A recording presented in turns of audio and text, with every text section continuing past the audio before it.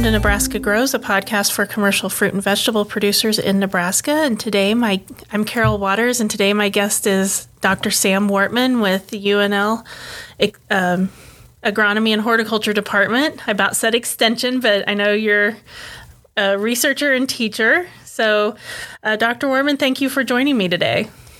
Yeah, it's my pleasure to be here. Well, first off, tell everybody a little bit about yourself. So I'm an associate professor in the Department of Agronomy and Horticulture, and I split my time between teaching and research, mostly on high-value specialty crops here in eastern Nebraska. And so I teach classes on plant propagation. I have a class called Plants, Landscapes, and the Environment, where we try to look at the whole system of plant management systems in Nebraska, ranging from options for growing specialty crops to agronomic crops and different grazing systems. So it's all plants in Nebraska. And so that's an intro class. And then I also teach a class called Cover Crops and Agroecosystems, where we look at different conservation management strategies. And then a new class that we just developed called Specialty Crop Innovations, which I'm really excited about. Students get a chance to design their own kind of micro farm. They get to pick out crops, grow those crops, manage them. They harvest and market them. We have a little farmers market in the department where they kind of compete for sales with some of the staff and graduate students on campus. So that's been fun to kind of merge my research interests with my teaching interests. So from a research standpoint, I do a lot of work on vegetables and strawberries, and most of that research is focused on nutrient management and weed management. And so a lot of our weed management research has been focused on finding organic and non-chemical weed management solutions for the small-scale, urban, local, organic growers. Many folks who are selling at farmers markets, kind of that 0 to 10-acre scale, maybe small-scale commercial. And a lot of that research is focused around mulches. So plastic mulches, trying to get more out of our plastic mulches. So looking at things like plastic mulch reuse and double cropping, and then alternatives to plastics. So biodegradable alternatives, either a biodegradable plastic or sprayable mulch films. So liquid polymers that we can spray and solidify on the soil surface. And then bio-based fabric mulches, and that we can grow our crops through, as opposed to poking holes in them like we do our plastic mulches. And then in terms of nutrient management, we do some work with inoculants, AMF, to try to improve nutrient uptake efficiency. We do a lot of work with compost, how to manage compost, and try to time the release of nutrients from compost with when our crops need them. Different ways of using compost, and then cover crops and green manures in a similar way. And when possible, we try to integrate those two things. Can we manage our mulches to try to improve nutrient management and vice versa? So today, I know you wanted to talk a little bit about plastic mulches and their reuse. For those who don't utilize plastic mulches currently, which I think most commercial producers do and most do, but those who don't, what would be some benefits to using plastic mulches? Yeah, the main benefits of a plastic mulch film are that you can control weeds in the crop row. And so that's a big benefit, just physical suppression of weeds. And sometimes that's the primary source of weed control. Sometimes it's a supplement to maybe a pre-emergent herbicide. And they really help to conserve soil moisture. So you can put a drip tape irrigation underneath that plastic film, and the water that's delivered under the plastic film is primarily just going to be lost through transpiration through the plant. We don't have to worry about evaporative losses, which is increasingly important as we go through these longer stretches of dry, hot temperatures.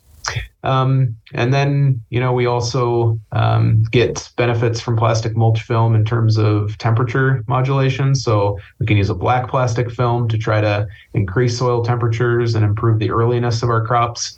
Or we can use a white on black plastic film maybe to try to minimize some of that cooling if we want to start maybe broccoli in July or August for a fall crop, and we don't want that black plastic, we can change the colors. There's also different colored mulch films that can help with pest management. So there's metallicized films, there's yellow films and blues and reds. The reds are popular with tomatoes because the light that's reflected off of them heads back up into the canopy. And so we can kind of fine tune different management goals based on the color of those films. Okay.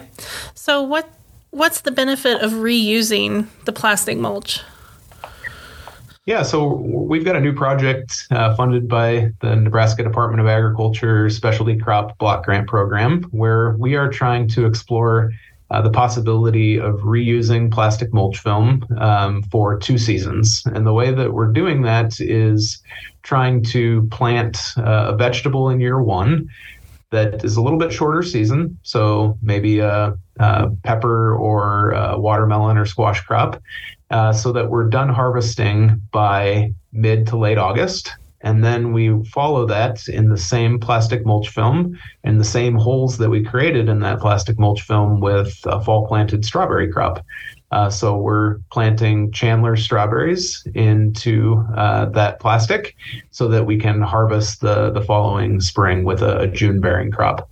And the benefit is that plastic mulch film is about, I think the most recent rolls we got were maybe $150 to $180 for a 4,000 foot by 4 foot roll.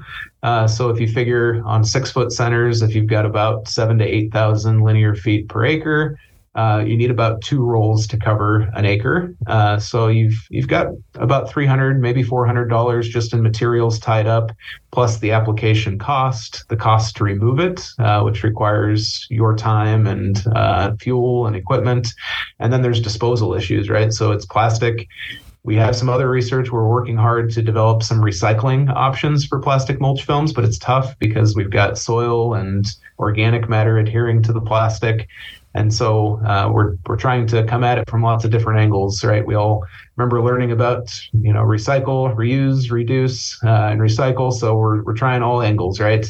So this is one way to reuse plastic. So if we don't have a good way to recycle it and maybe biodegradables aren't quite ready for certain applications, can we at least get 2 years out of this plastic before we need to use the time to remove it and send it to a landfill or to a burn pile? Nice. So what are you finding, or is it just in the beginning stages of research? We just finished harvesting the first crop of strawberries. So we're about a little over a year into the project. And what we did is we tested 2 different thicknesses of plastic. So we've got a 1 mil plastic and a 1.5 mil to see if, maybe the system works, but you need a thicker plastic to make it through the winter. But just kind of observationally so far, the 1 mil plastic seemed to do just fine. And we didn't see any exceptional ripping or tearing of the plastic. And haven't looked at the yield data yet to see if there's differences between following peppers or following watermelon. Those were the 2 crops we tested this year. From a practical standpoint, really the most challenging parts of the system were trying to plant directly back into the same planting holes. So we were using a water wheel transplanter, and so we've got our dibbles that are poking holes to not only poke through the plastic the first time you plant, but even for the second crop, you need that dibble to kind of create space for your strawberry plug that we were planting last fall. And getting that to perfectly line up both in a linear way and also horizontally was tougher than we had bargained for. So in some cases, it would work out where that dibble would drop right in the old hole. But in some cases, we were making a new hole because it would miss it by 3 inches one way or the other. So we are keeping track of weeds that emerge, right, to see how much are we sacrificing in terms of the functionality of that film by adding those new holes and leaving the old holes unoccupied as a place for weeds to come up. So that's really been the bigger challenge. The plastic itself survived that full winter just fine, even at the 1 mil level. Nutrient management is the other thing that we're looking at, because if you have to grow 2 crops consecutively and you can only make 1 pre-plant application at that high rate that you normally would before you put your plastic down. So for that second crop, the strawberries, everything's getting pushed through the drip line, or we're kind of relying on residual from that first crop. So we're comparing kind of a compost-based management strategy versus mineral only, to see if there's any benefit of a high dose of compost at the beginning of this system. Was the cleanup from the peppers and watermelon, was that very labor intensive as well? Yeah, good question. Watermelon wasn't too bad. Peppers were the act of actually removing the residue wasn't bad. We did it by hand. We had talked about, just for the peppers in particular, we had talked about using a shredder. But for our research purposes, we were really worried about debris puncturing the plastic, right? We didn't want to introduce accidentally any additional holes in the plastic if we could help it. So we physically cut them and removed them. I think we ended up using loppers to cut those, because by that point the peppers were fairly woody, because we did not trellis or stake the peppers at all. So they had developed a pretty good stem on them. And that was another practical consideration, that I enjoyed following watermelon more, because there wasn't that woody stem there that there was with the peppers, that made it a bit of a challenge to transplant that strawberry into that same hole if there was a 1-inch diameter, pepper stem that was still there. Okay. And from a conservation standpoint, it makes a lot of sense to do a crop rotation that way. So yeah. Yep. Yeah. Rotating different families. And then, we're also not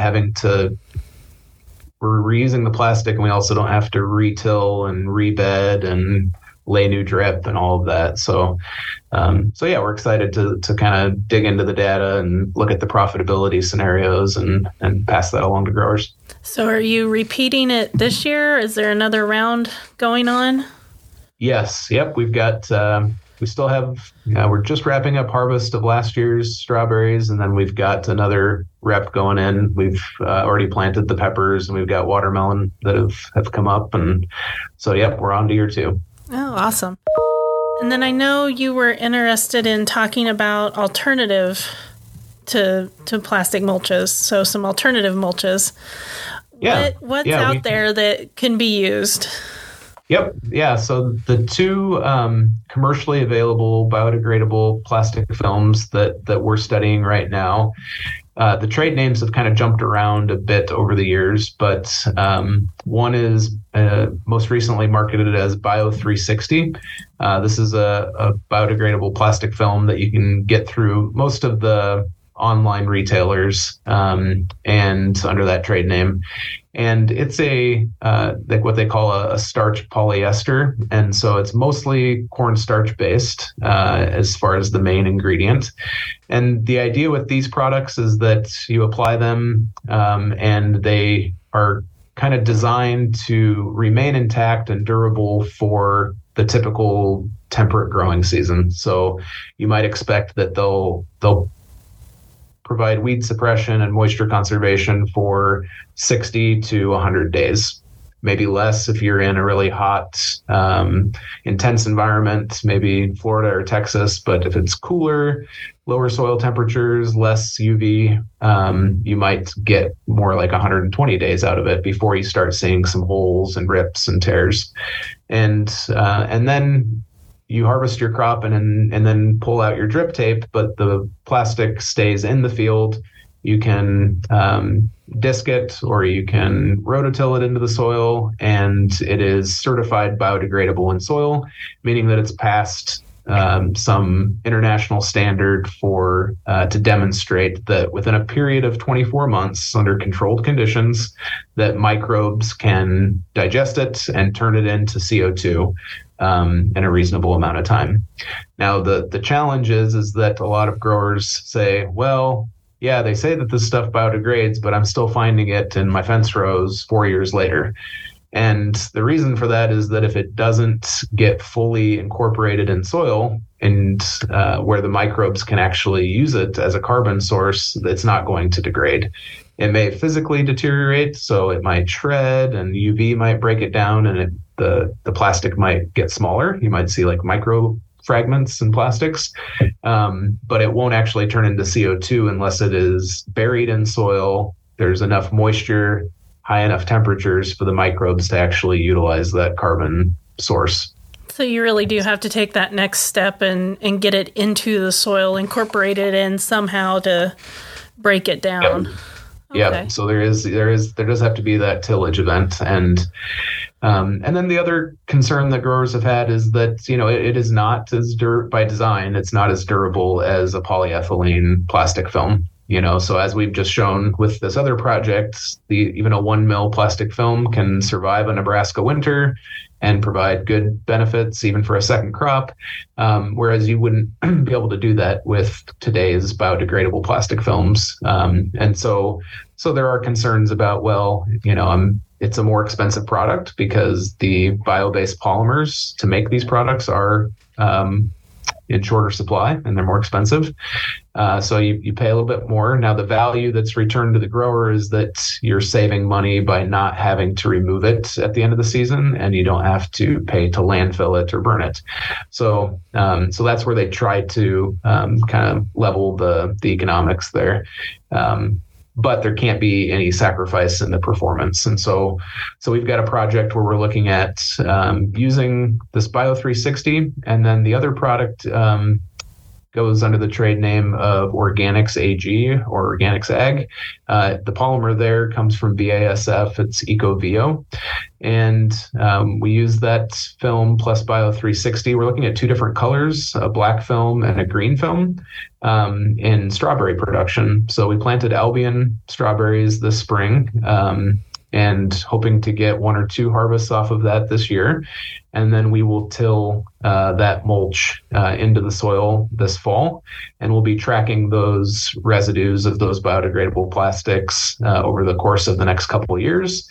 And that's a project that we're collaborating with other researchers at Washington State University, University of California, University of Florida, University of Tennessee, Knoxville, to try to look at all dimensions of that in terms of how do these biodegradable plastics influence soil microbial communities, how fast are they degrading and why, what factors are influencing those degradation rates. So if a farmer in Nebraska is finding those in their fence row, why is that? Is it because of our lower precipitation? Is it the colder fall and spring temperatures? Why is that? So that we can pass some information along to growers about, how they can reasonably expect these products to behave in their field. And I would assume that it's okay to replant immediately the next season into whatever you've tilled up. I mean, that would make sense, right? That's a good question. And that's one that we started to look at in another one of our projects, where we've been developing some bio-based fabrics for high density plantings. So carrots and lettuce are the 2 crops that we've primarily been working with, but also matted row strawberries. So the idea is that with these bio-based fabrics, our crop seeds and seedlings can grow through them, but it will suppress the majority of weeds trying to grow up from below. And with that, in the early stages of that research, we were still exploring that product as something that would be tilled into soil. We're now shifting our focus to having that be something that we remove from the field and compost. But in the early stages of that research, we did ask that question. We said, if we till this biodegradable mulch into the soil, which is mostly carbon, is there potential, for example, for immobilization of nitrogen that may lead to some stunting of the next season's crop, or even just maybe mechanical interference with, say, a planter? And we didn't. While we did see residues, we didn't. It was harder to quantify the mechanical disturbance issue, but we did not see any nitrogen immobilization or any effects on the next season crop yield. Now, that was after incorporating for 1 season. If you were to adopt a product like that and incorporate for 10 straight years. And if you weren't biodegrading that at an annual rate and you started to accumulate those residues, I could see a scenario where maybe it could become a bigger issue. And I think the other question people might have is people who want to grow organically, is that still considered organic growing at that point? Right. So that's been an ongoing issue with the National Organic Standards Board. But yeah, currently you cannot incorporate any of the commercially available biodegradable mulch films. The only mulch product that can be incorporated in soil are the paper-based products. So Weed Guard Plus, for example, that is OMRI listed and can be added to soil. Now, the organic growers, they can use plastic mulch films. They just have to be fully removed from the field at the end of the season. And so actually the same standard applies if they want to use a biodegradable film. They can, but you have to remove it all at the end of the season, which is really hard and almost impractical to do with the biodegradables because they start to deteriorate before you're done with them. So you're going to be picking up lots of small fragments. Okay. Yeah. I was just curious how that would play out in the organic field. So that makes sense. I'm going to kind of throw a curveball here for just a minute. I know that you have a citizen science project going on. How is that going? Yeah, it's going well. We started out, we've recruited almost 500 gardeners and small farms from throughout the state, all the way Scotts Bluff and Alliance to southeast Nebraska and northeast. I think I haven't double checked, but we've got almost every county in the state represented, I think. And folks sent us their soil samples from their farms and backyard gardens, community gardens, for a baseline soil health assessment to see, just kind of benchmark what the soil health of our kind of urban and backyard and small farms were across the state. So that's being actually analyzed right now as we speak. So we're hoping to analyze that and then actually send the results out to those participants. And then we also sent out supplies. So each of these participants is adding compost or biochar or cover crops or no-till practices to their garden or small farm, and then, or some combination of those four things. And then they're going to be sending us additional soil samples at 1 year and 2 years to try to see how those practices influence things like buildup of soil organic matter, soil microbial activity, soil aggregation, resistance to erosion, soil fertility, all those things, kind of this big picture soil health concept. And so we are analyzing those soil samples. We've been slowly getting some data from people, pictures from people's gardens, which has just been fascinating to see beyond their soil health practices, just different things that gardeners and small farmers are doing across the state to grow all kinds of different crops, has been really cool to see. And so everybody's growing a common zucchini crop, or most people are growing a common zucchini crop. So we will have a little bit of yield data that we'll try to make some sense out of, but really the main focus of the study is to just really benchmark soil health and see if we can move the needle a little bit with some of these additions of organic carbon and reducing soil disturbance, which, as we know, can be pretty intense in a lot of gardens. Absolutely. Well, I was just curious how that project was going. I know it was a well received, maybe the way to say that. Yeah. When it first came out. So I was just curious how it was going. So great. Yeah. In the last couple minutes, what is an extension tip that you would like people to be aware of?